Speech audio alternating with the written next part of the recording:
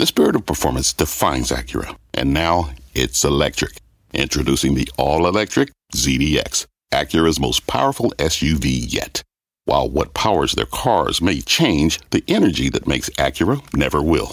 Crafted using the same formula that brought them electrified supercars and multiple IMSA championships, the ZDX has track-tested performance that packs an energy all its own. With a premium Bang & Olufsen sound system and up to 313-mile range on a single charge, and a Type S variant with an estimated 500 horsepower, the ZDX is everything they said electric could never be.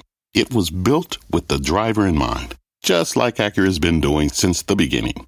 We could talk all day, but the only way to experience this electric performance is to drive it yourself. Unlock the energy and order yours at Acura.com. All right, Sarah, thank you very much, and welcome to Overtime. I'm Scott Wapner. You just heard the bells. We're just getting started from Post 9 here at the New York Stock Exchange. In just a little bit, I'm going to speak to star analyst Mike Mayo on which bank stock is going to do best after their earnings tomorrow morning and which ones, of course, might struggle after those reports hit the tape. We begin, though, with our talk of the tape. Now what? After another CPI report shows inflation is cooling, the Fed's still talking tough today, but stocks rising anyway, especially into the close here. Is it a sign to get more positive on the markets? Let's ask Liz Ann Sonders. She is the chief investment strategist for Charles Schwab. Welcome back. Happy New Year. It's nice to see you. Happy New Year to you, too. Thanks, Scott. All right. So what do you think about the report today and the way stocks reacted here? So I think it was less about the headline. Pretty much every metric that came out in the release was in line with expectations. I think what generated a lot of enthusiasm were the variety of 3-month annualized trackings that people calculated on everything from just overall CPI, core CPI, and in particular, services X rent, where that 3-month annualized move now has a 1 handle on it. So even though a metric like OER, which is an imputed value, is not yet following the real economy metrics like Zillow or Apartment List or Redfin, it's coming. It may not be in next month's report. So I think it's that look ahead, and the trend move down highlighted by the 3-month annualized change, I think is probably the basis of the enthusiasm we're seeing today. Yeah, you're starting to hear that G word, Goldilocks, right? Fed near done, inflation cooling, economy holding up. Maybe it means soft landing. You agree or disagree with that? It may be a little bit, Pat. I think that right now, anyway, the Fed is to some degree fighting the market. It's not really that the stock market is fighting the Fed. It's the bond market sending a very different message than what the Fed is telling us.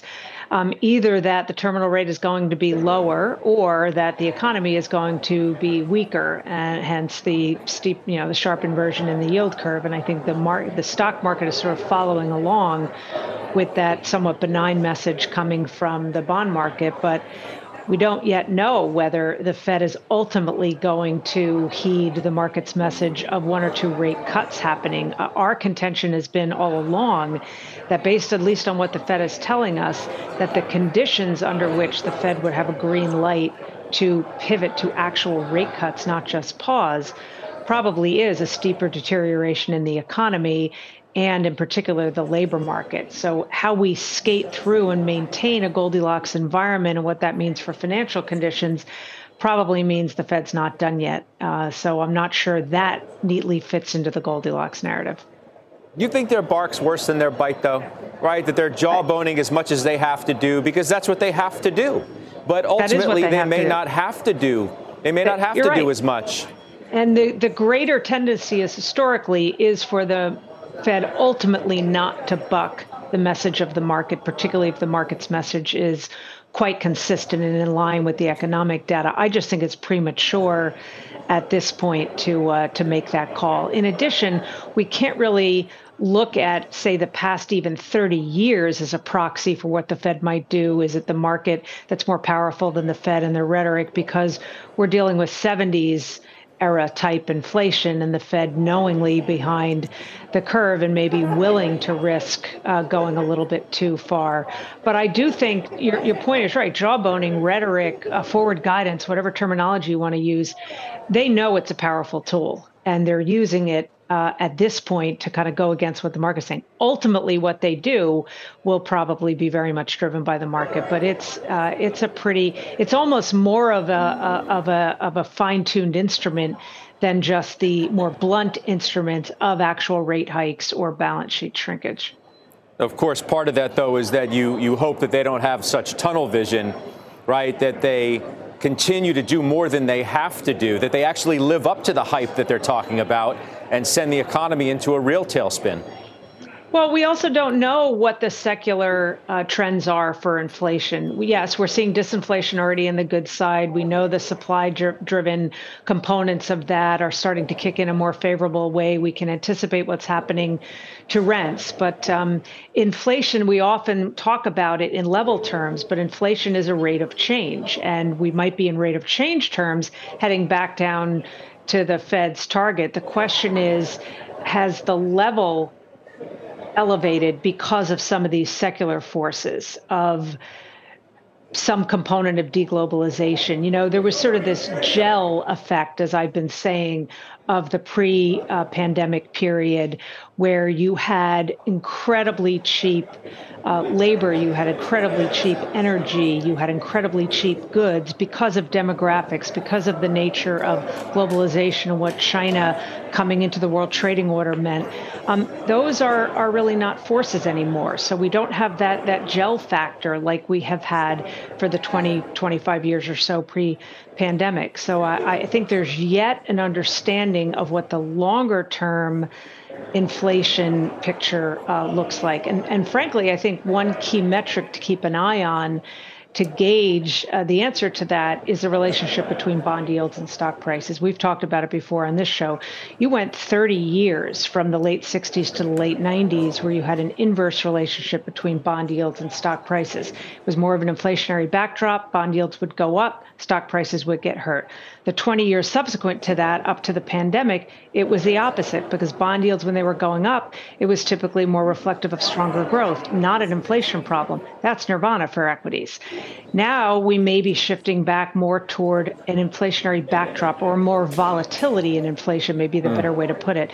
So there's the thing that is not just speculation, the actual metric you can keep an eye on. If it stays sustainably negative, bond yields versus stock prices, that may be the tell as to whether we're in the beginning of a secular shift.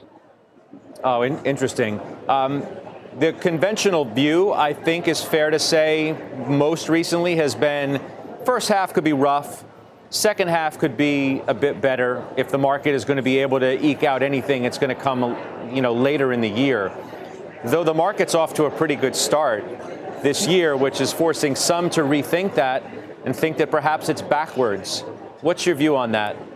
It could be very right. And then what we put in our outlook is I think the base case was maybe a tougher first part of the year, a better second part of the year. But I would always remind investors that the economic cycle or the market, neither the market cycle or the economic cycle cares a lick about the calendar. We have to frame outlooks in calendar year terms and in quarters or halves.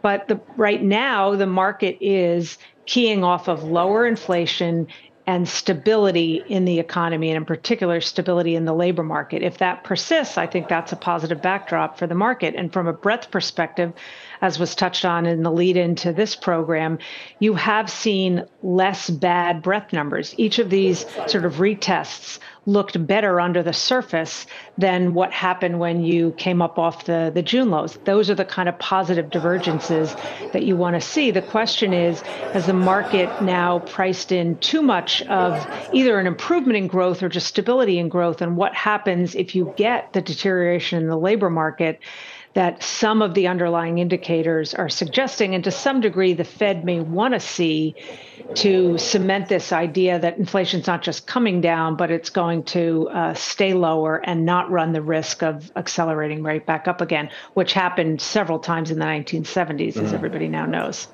You mentioned the relationship between bonds and stocks, and frankly, I can't think of anybody better to answer this next question than you in the seat in which you sit, because of the relationship that Schwab has with the retail investor. This idea that Jeffrey Gundlach put forth this week, forget 60-40, it's 40-60. right? Or even 40-25-15. The implication is more bonds than stocks. And that goes against conventional investing wisdom. It goes against history. And I'm sure you have a perspective and point of view on that. Well, the first perspective I have is, and I think Jeff's great. I know him, and I don't think he's saying that that's an allocation that's appropriate for anybody. But shame on anybody that puts out a numerical allocation as if that's appropriate for every investor. There are older, less risk tolerant investors who have a retirement nest egg and need to live on the income associated with that. Well, what you would tell that person is entirely different. And yes, you probably want to overweight bonds. You actually get yield now. There's income and fixed income. That's wonderful. That's not necessarily what you would tell somebody who has a long time horizon. They don't need any income. They want to as aggressively grow the principal as they can. So who's the investor as to what the right answer to that? But in our outlooks, my colleague Kathy Jones, who I know you know, very optimistic on the bond side of the equation. The very unlikely occurrence of another brutal year for both stocks and bonds, and that there are opportunities now that have been created in bonds, and there are things that investors can do. They can be active in the fixed income side, and there really are opportunities right now, but that doesn't translate into some, numerical percent in either bonds or stocks that's appropriate for every investor. Yeah, it just speaks, if nothing else, to the fact that there is a new game in town after years of it being a stock world, an equities world, that now there finally is some competition. Lizanne, and there's competition from outside the U.S. too. For sure. In equities. So this is not just a domestic story anymore, too. No, and I'm glad you went there. In fact, we can expand on that before we broaden the conversation, because that's another gun lock idea, right? And it has been this idea that the dollar was going to weaken, and that the multiples have been so depressed in Europe and the emerging markets that now is that moment to go there. And you agree? Yeah, I think this could be a cycle where and this is not a message to, dump all your domestic equities, back up the truck and load up on everything international. But some of the shifts we're seeing within the U.S. market away from tech leadership, more toward leadership driven by industrials and basic materials and energy, that represents a higher share of markets in places like Europe and places like many of the emerging markets. And that helps to explain why they're doing quite well relative to the U.S. And I think it just reinforces the benefits of diversification and not letting, either because you're purposely gearing yourself all toward U.S. equities or via lack of rebalancing, that now more and more of your eggs are in the domestic equity basket. And I think there are opportunities from a valuation perspective, from a bias toward industries perspective outside the U.S. Okay, let's add now a couple more voices to our conversation. Stephanie Link, Hightower Chief Investment Strategist. Greg Branch, Veritas Financial Managing Partner, both CNBC contributors. It's great to have everybody take part in this conversation. Greg, I read your notes. You said you still think we're going to put in a new low for stocks. Is that true? I do think that, and while I agree with most of what Lizanne said, she hit some of the high points that I've been harping on for months, right? Which is that the Fed likely won't change their course unless we see a major contraction in the economy, unless we see a major deceleration in inflation, or unless we see either of those things happen. We haven't seen those things happen yet. So I don't expect them to fully change course. And I think you used the word jawboning, Scott. The reason they have to continue to jawbone is because when they look into the markets are not articulating what they said they're going to do. At the end of the day, any bull case that has been built since the June rally of last year must rest on the hypothesis that either they are wrong or they are misleading us in terms of their intents. And so at the end of the day, what they've told us, right, most recently with those Fed notes we saw last week, was that there's not going to be any rate cuts this year. Was that it's likely, in fact, that the terminal rate is going to be closer to 6 than it is to 5. Even the most dovish presidents, Neil Kashkari, in fact, penciled in 5.4%. And so the Fed has to continue to hammer on the message. But so I get it. I get it. So, they do, but they're still data dependent, allegedly. Right? And maybe they're not going to have to do what they say. Their principal job right now is to speak, and speak loudly, because that's what they do. But there's no indication that they're going to have to get as high as they suggest just because, Greg, they suggest it. And that is fair. But I don't think we've seen any data to suggest that they need to pull off the gas at this point. Look, it's encouraging that the services inflation number came in. That was to be expected, I think.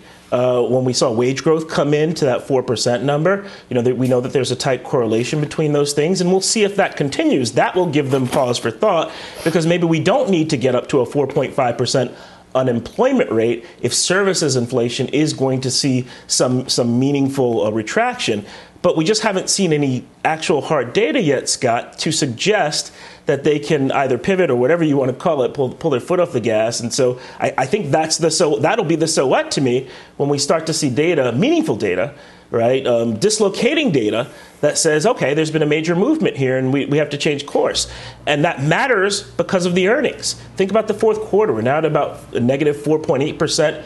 When we were talking over the summer, we were looking at an 8% gain in earnings growth for the fourth quarter. And so we've seen a major turnaround there, and I expect to see something similar for the quarters of 2023.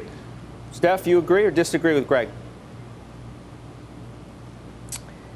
Well, I mean, I kind of agree with some parts with Liz Ann as well as Greg. I mean, I think that today's inflation number, we made some progress, but the Fed is focusing on core inflation. And while goods inflation fell, services inflation rose on a year-over-year basis from 6.9% to 7%. And services is 73% of core CPI. So that's an important number, and that's what the Fed is focused on. And even if you got to 0% in goods inflation, you'd still have a 5% services number, well above the 2% the Fed is looking for. So I agree with Greg. I don't think they change anytime soon. I don't necessarily think you're going to see a pivot and an ease. What I want to focus more importantly on, Scott, is in the last week, the global growth estimates around the street and also from some of the central bankers has actually improved, right? So we saw the Goldman data in terms of them raising their numbers on Europe in terms of the economy a little bit better than expected. We know what China did. They totally pivoted on their COVID. So growth there is biased towards the upside. That actually helps Europe.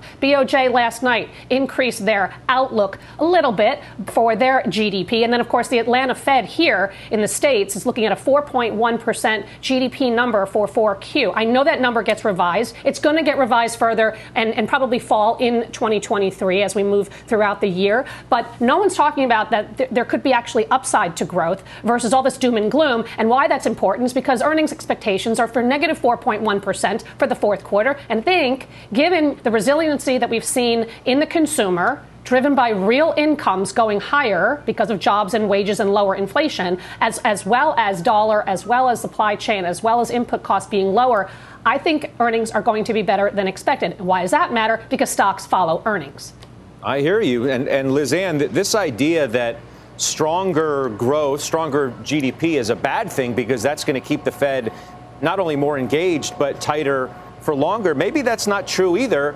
As long as inflation is actually coming down at the clip that it seems to be now, it only adds that belief that the economy is strong enough to withstand anything that the Fed has already done and what they may still do. That's a possibility, and then that could be the setup for a pause. I just think that the big kind of disconnect that's happening right now is what happens after the pause. And I don't think there's any reason not to take the Fed at their word that they don't anticipate rate cuts. They could pause at a terminal rate that's lower than what the Fed is saying right now.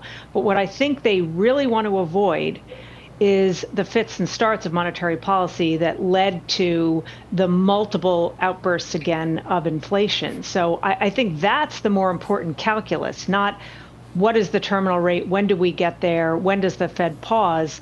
I think it's their inclination, not just because, hey, this is what we've said, so we're going to stick to it, but the lessons learned from the 1970s. The inflation backdrop is quite different. Yes, the numbers, the 9 handle on CPI that hit last year, you can liken that back to the 70s. The underlying conditions are very different. But what they clearly are looking at in terms of playbook from the 70s is not repeating the premature hanging of the mission accomplished banner and the allowance of inflation getting out of the bag again, ultimately leading Volcker to have to pull a Volcker in the early 80s.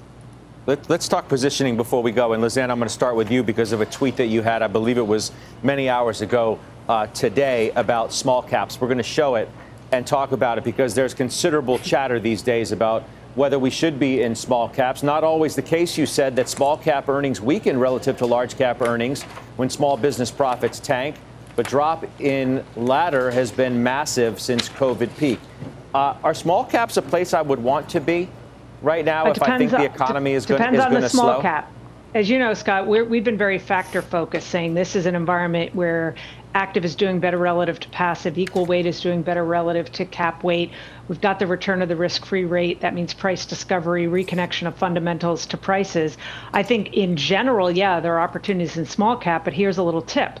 There are two well-known small cap indexes. Russell 2000, probably the most common as a benchmark, doesn't have a profitability filter, has a much larger percentage of what we could think of as zombie companies. S&P 600 has a profitability filter. By the nature of those filters and the different construction methodology, you get a higher quality bias in that index. So I would say as a starting point, you could go there, but I'd still screen for factors like strong free cash flow yield, healthy balance sheet, not the zombie companies, positive earnings revisions, et cetera. I think that's a way to approach across the cap spectrum, certainly in small caps, by staying up in quality. Steph, how would you address that same issue? Yeah, I mean, I haven't changed my thoughts or how I'm positioned into 2023 versus where I was in 22. Cyclicals, I think, are going to benefit. I think you have pricing power at a lot of these various different industries, like energy, like materials, like industrials. Pricing power, lower input costs, and a little bit better demand globally. I think that sets up well for those sectors. On the margin, Scott, I'm more bullish on discretionary because, as you know, they lagged a lot. In fact, I added to Wynn Resorts back into the portfolio today based on the recovery happening in China, but also because the stock is still down substantially, even though it's had a nice bounce off the lows. But I am looking for opportunities within discretionary because, as I mentioned, consumer, I think, is going to remain resilient. Gregory Branch, you get the last word. Go ahead. And this is where Steph and I have disagreed. I'm very curious to see what the banks say about the consumer. Recall that we were all a little bit surprised. Well, most of us were a little bit surprised when they kicked off a provisioning cycle a quarter or two ago. Most people were surprised with what Jamie Dimon had to say 6 months ago about the health of the consumer. We have some data. We see the credit card openings, record highs every quarter. We see that at an almost historical average APR. And so I'm still keeping my eye on the consumer. But like Lizanne and Steph said, the key here is earnings growth. We saw that perform in 2022, where you see consistent earnings growth and maybe some structural dislocations like in energy setting up for that earnings growth. And I think 2023 will be much of the same. Well, the market will reward consistent, durable earnings growth and inelastic demand.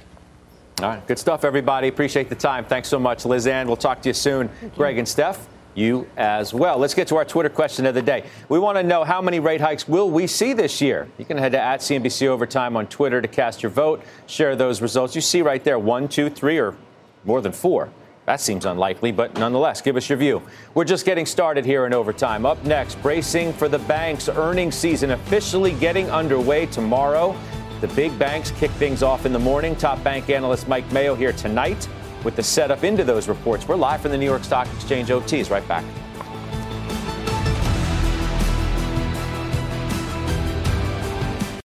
Hey there, Brenda. It's Carol. Exactly. So which leg are we operating on? You mean arm? It's all connected. Asking the right question can greatly impact your future. Are you sure you're an orthopedist? Actually, I'm a Sagittarius. Especially when it comes to your finances. Do you have a question? Are you a certified financial planner? Yes, I'm a CFP professional. CFP professionals are committed to acting in your best interest. That's why it's gotta be a CFP. Find your CFP professional at letsmakeaplan.org. What does it mean to be rich? Maybe it's less about reaching a magic number and more about discovering the magic in life. At Edward Jones, our dedicated financial advisors are the people you can count on for financial strategies that help support a life you love. Because the key to being rich is knowing what counts. Learn more about our comprehensive approach to planning at edwardjones.com/findyourrich. Edward Jones, member SIPC. We're back in Overtime. Earnings season getting underway in a big way tomorrow with the banks kicking off things in the morning. Citi, Bank of America, JP Morgan, and Wells Fargo all set to report before the bell. Joining me here at Post 9 with the setup is Mike Mayo. He's the head of U.S. Large Cap Bank Research at Wells Fargo Securities. Good to have you. Welcome back. Where's the bag of props? You forgot it at the office? You left it upstairs on the balcony? Where is it? I can't spoil you too much, Scott. I brought the content. Okay, all right. Well, let's get there then, because it's been a pretty decent little start here to the year for the banks, right? Citi's up 8%, Goldman 7%, and on and on. Can it continue? Well, our base case is for bank stocks to be up 50% this year.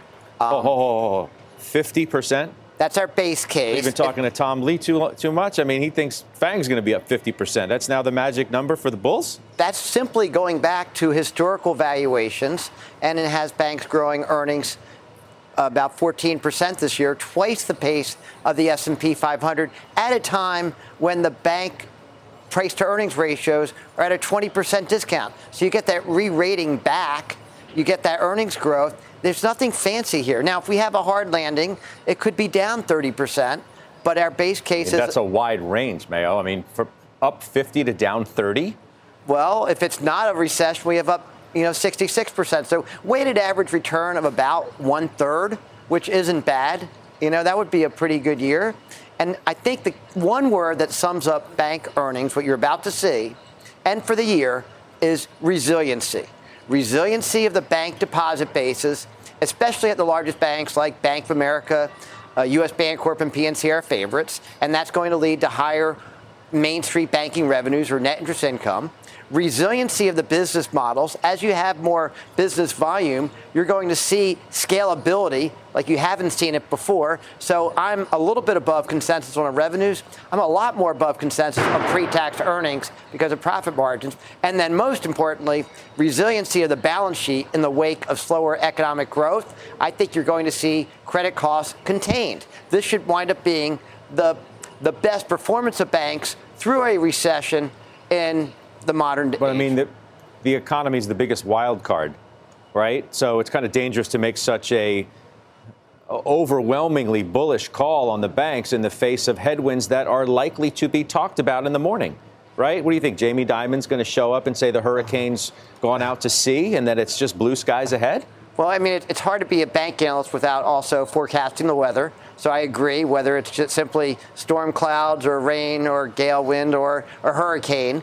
But that's why we do our weighted average scenarios. I will say I do think after tomorrow you're going to see, it's the shoe's not falling yet. It's not you're not going to see the big damage. If you see damage, it's going to be more outside of the U.S. banking industry. That's where banks have pushed off the risk. The regulators have required it.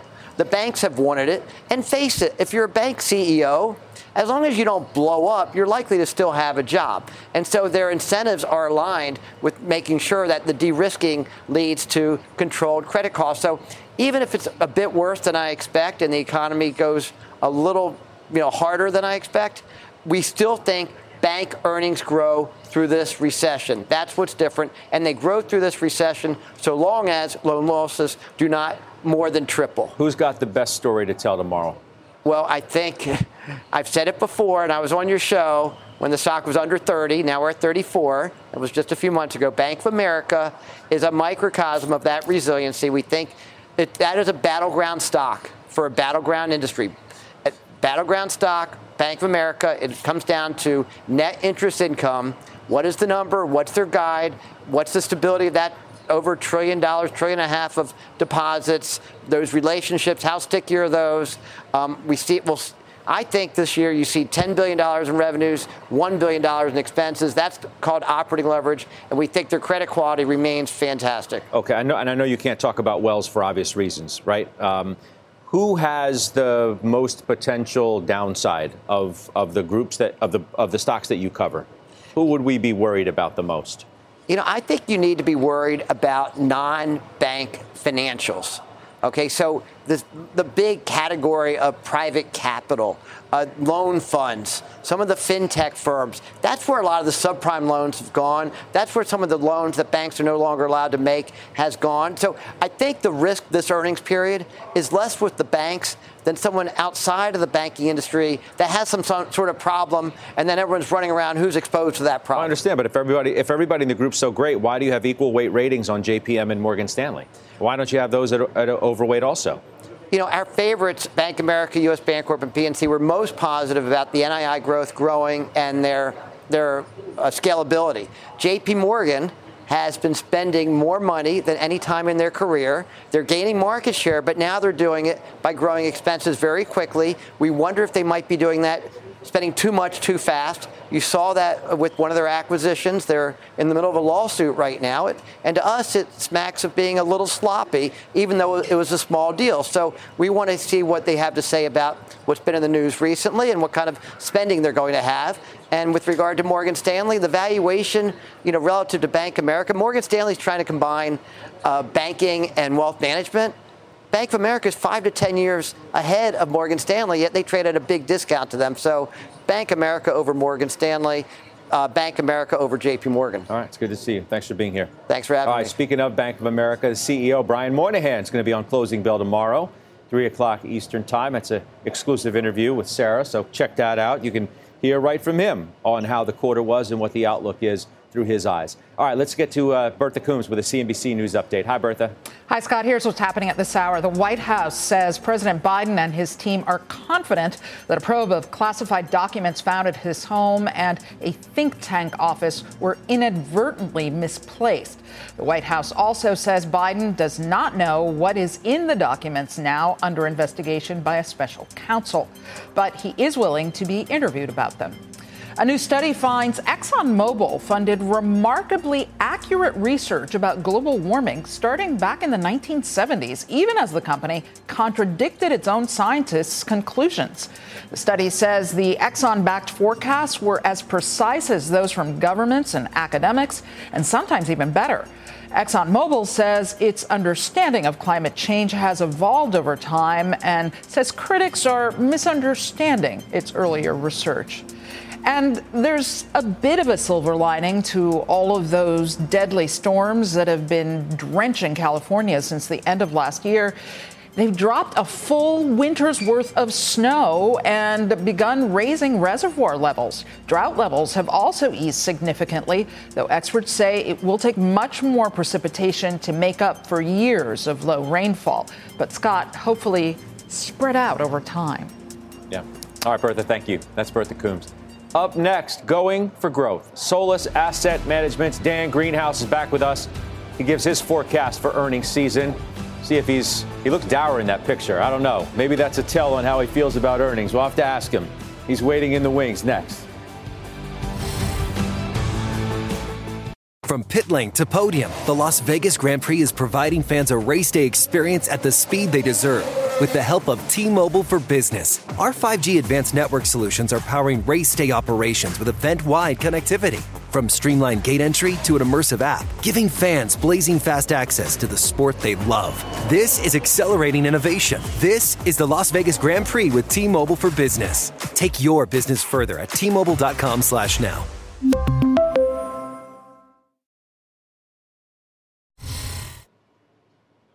Earnings season kicks off tomorrow with consensus calling for the first year-over-year decline in more than 2 years. But our next guest believes the chances of a weak first half for earnings growth is looking less likely. Let's bring in Solus Alternative Asset Management Chief Strategist Dan Greenhaus with me here at Post 9. I was joking in the tease. I mean, the picture, you look like you're expecting bad things. I'm generally in pictures unhappy. But when I'm here with you, I have a big smile and I'm ready to go. So all right. Oh, there it is. Is this picture worth 1,000 words, or you feel better about earnings than this might suggest? It's worth one word, and that word is horrible. Serious about earnings, though. Yes. Do you think they're going to be as bad as people think? I don't. I know the consensus is calling for a negative year-over-year headline and a negative year-over-year growth rate, and the headlines are all this will be the first. But everybody understands at this point that there is a normal beat rate that you can incorporate into earnings of a couple of percentage points. And assuming that's the case, you're probably going to end up with a low single-digit number for the quarter. Is that good enough?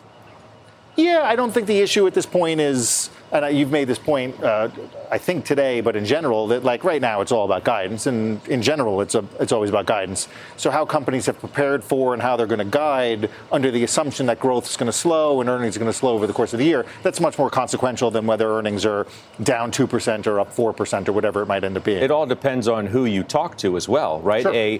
A Satya Nadella of a Microsoft who says tough 2 years is not the same as maybe the CEO of an industrial company or a more cyclical, economically sensitive business. What do you think about that? Yeah, I mean, the other funny thing about the index level earnings growth rate, as always, is it hides nuances beneath the headline. And so I can slice up that number any which way I want. So the top line growth rate is going to be in the negative in the low single digits. But if you take out, let's say, technology shares, or you take out financials, that number is going to look much better. Obviously, it's going to look much worse if I take out energy, where earnings are going to be exceptional. But obviously, the experience that tech is having right now is very different than, say, most consumer companies or even the industrials, let's say. How do you feel about the market right now going into earnings? Yeah, so like, I've clearly been one of the more bearish guests that you've had for the better part of 12 to 18 months now. I don't know. Everybody's bearish. I mean, you've been in the camp with most everybody else. Sure, although I want to give myself credit in saying I was one of the first ones there. Okay. But I want to be brave. You're a king bear. I want to be, well, I'm not the king bear. It doesn't matter. Where are we now? I think the problem you run into now is, A, things are going along much better than I think I would have expected 6 months ago, let's say.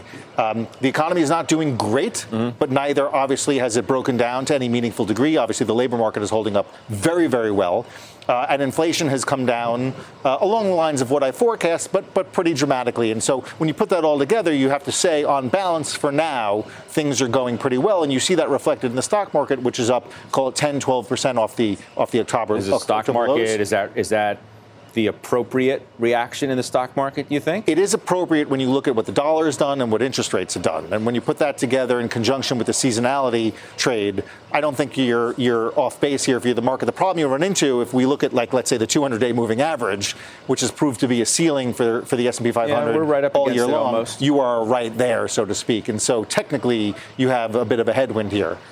You follow the bond market, obviously, closely. Sure. What do you make of the message there versus what the Fed is trying to tell us? So with respect to the credit market specifically, which I know not every viewer cares about, you're getting a similar message to what the equity market is telling you right now. There's not a ton of concern. There's ways to slice this up, but at a headline level, the spread between what you might earn in the investment grade or in the high yield bond market is not particularly at levels that would be worrisome or signaling a worrisome level. Right, spreads aren't blowing out. They're coming in, if anything. But, I mean, the bond market is telling a different story. The Treasury market is telling a different story than what the Fed is telling.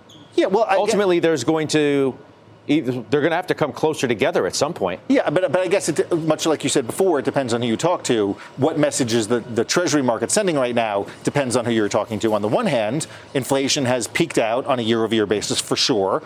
The month-over-month number, which is 99% more important than the year-over-year number, is going up at a reasonable pace over, let's say, on a 3-month annualized basis. So on the one hand, the Fed may not have to raise as much as perhaps feared, may not have to keep it there as long as feared, and the result of that you see in the 2-year and to a smaller degree in the 10-year. You could look at it that way, or you could say the ISMs are both under 50.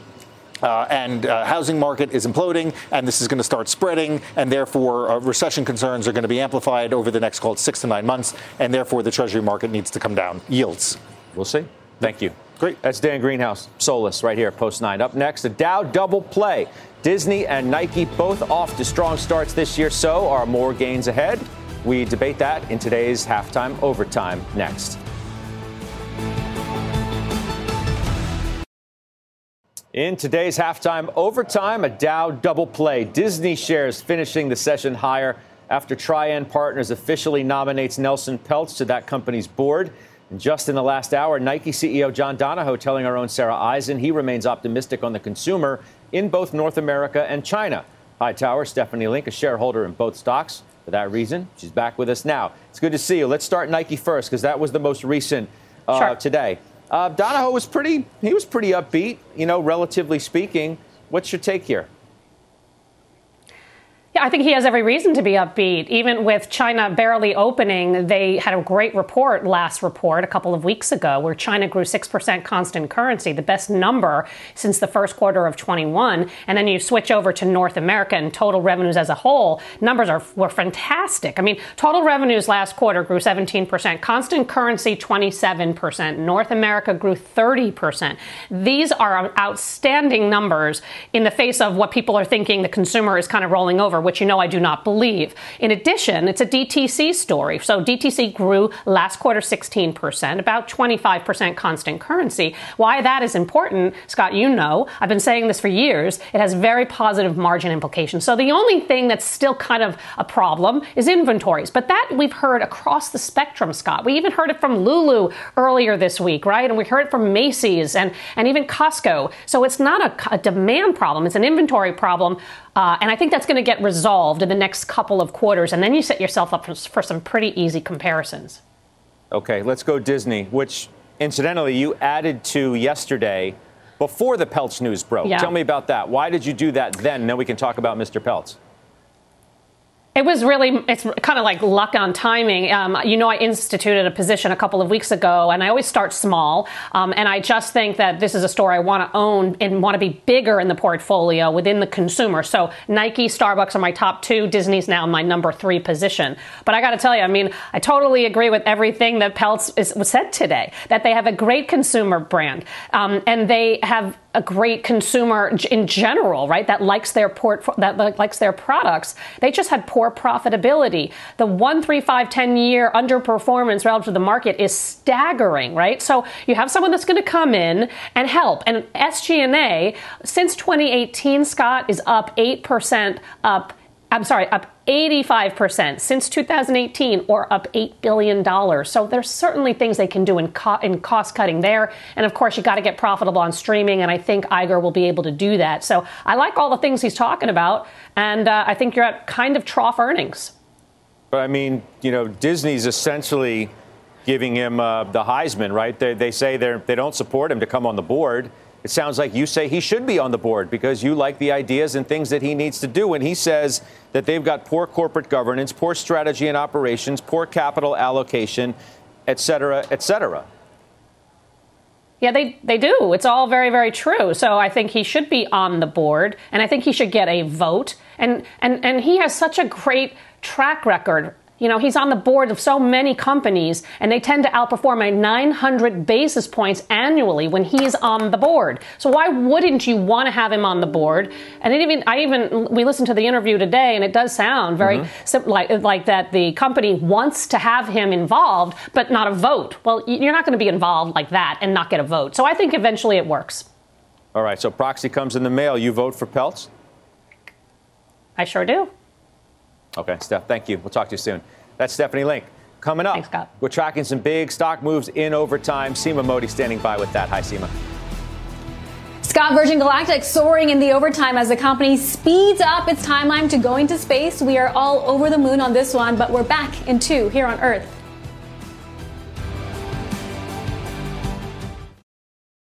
We're tracking the biggest movers in overtime. Seema Modi is back with that. Hi, Seema. Let's get to that Virgin Galactic story, Scott. The stock is skyrocketing after revealing that its commercial service to space remains on track to launch in the second quarter of 2023. The company also announcing some leadership changes, including that its president of aerospace systems is departing. That is effective immediately, but will remain as an advisor to CEO Michael Colgazer. You can see the stock is up 12% in the OT. Let's switch to Vici. Shares are falling in extended trade after the Casino Real Estate Investment Trust announced a public offering of 24 million shares. That's not really what the market wants to see, and you can see shares are down about 2% in the OT. Let's look at Hanes Brands moving higher right now after saying it expects fourth quarter net sales, to come in slightly above its initial outlook. The retailer also announcing its CFO is departing. It's begun its search to fill the role. Stock up 8% here, Scott. All right. Seema, thank you. Seema Modi. Still ahead, Santoli's last word. Overtime is right back.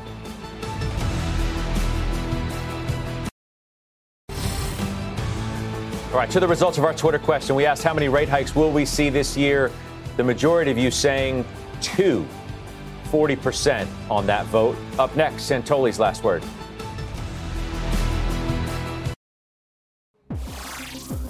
Mike Santoli's here for his last word of a very interesting day. What do you make of it? Things falling into place. I would say we're in the proving ground for the market to maybe show us that it's more than just a little bit of a relief rally. I would say another 3 or 4% in the S&P in relatively short order. And you have to start asking the question of whether, the bear market is basically culminated late last year. Right? Really? You've seen nobody saying, and this is comforting, nobody is looking back and saying we had a cyclical bear market that bottomed right before a midterm election in textbook fashion as inflation and Fed hawkishness peaked. That's basically, if we could, in theory, look back and say that's kind of how things went. Now, nothing, again, is in the bag because we've stalled in this general area before. S&P 500, we've talked about the 200-day average, and 4,100 I would target as an upside area that says maybe it's more make or break as to whether this is more. But I pointed out before, the eco-weighted S&P 500 blasted above its 200-day average. It's above the December highs. It's like 4% above the 200-day. So in other words, the core of the market is starting to round into place. Obviously the tricky part comes because the market often celebrates a Fed pause when the economy hasn't yet fallen apart, but the economy is about to fall apart, right? So we've had this before. People talked about soft landings in 06 and 07 and all the rest of it. So I'm not declaring anything, but I think it's refreshing that you don't hear people talking about this. Yeah. Fed speak doesn't really scare the market anymore either, and you don't get the top dog, the Fed chair himself speaking for a while. That's true. We have a window here. It's 3 weeks before we got the meeting itself. I do think that the Fed has the capacity to assert even more hawkishness from this point forward and say, you know what, we don't care. We're going to wait for 2%. Or whatever it is. But I don't think you would want to bet that that's going to be the case, just because they don't necessarily need to. If inflation does have more downside push to it, they don't necessarily have to say, well, we're not going to let you guys celebrate premature. Also, the meme stocks running, the speculative stuff waking up. It's going to be a negative if it goes too far, but it's too early to say that somehow is already overshot. Doesn't feel like there's a whole bunch of conviction behind that at all. Not yet. Yeah, you never know. It could build. All right, good stuff. We'll see you tomorrow. All right, All right, that's Mike Santoli. He'll be with us, of course, tomorrow for his last word. That does it for us. I'll see you then. Fast Money's now. People today can spend half their lives over 50.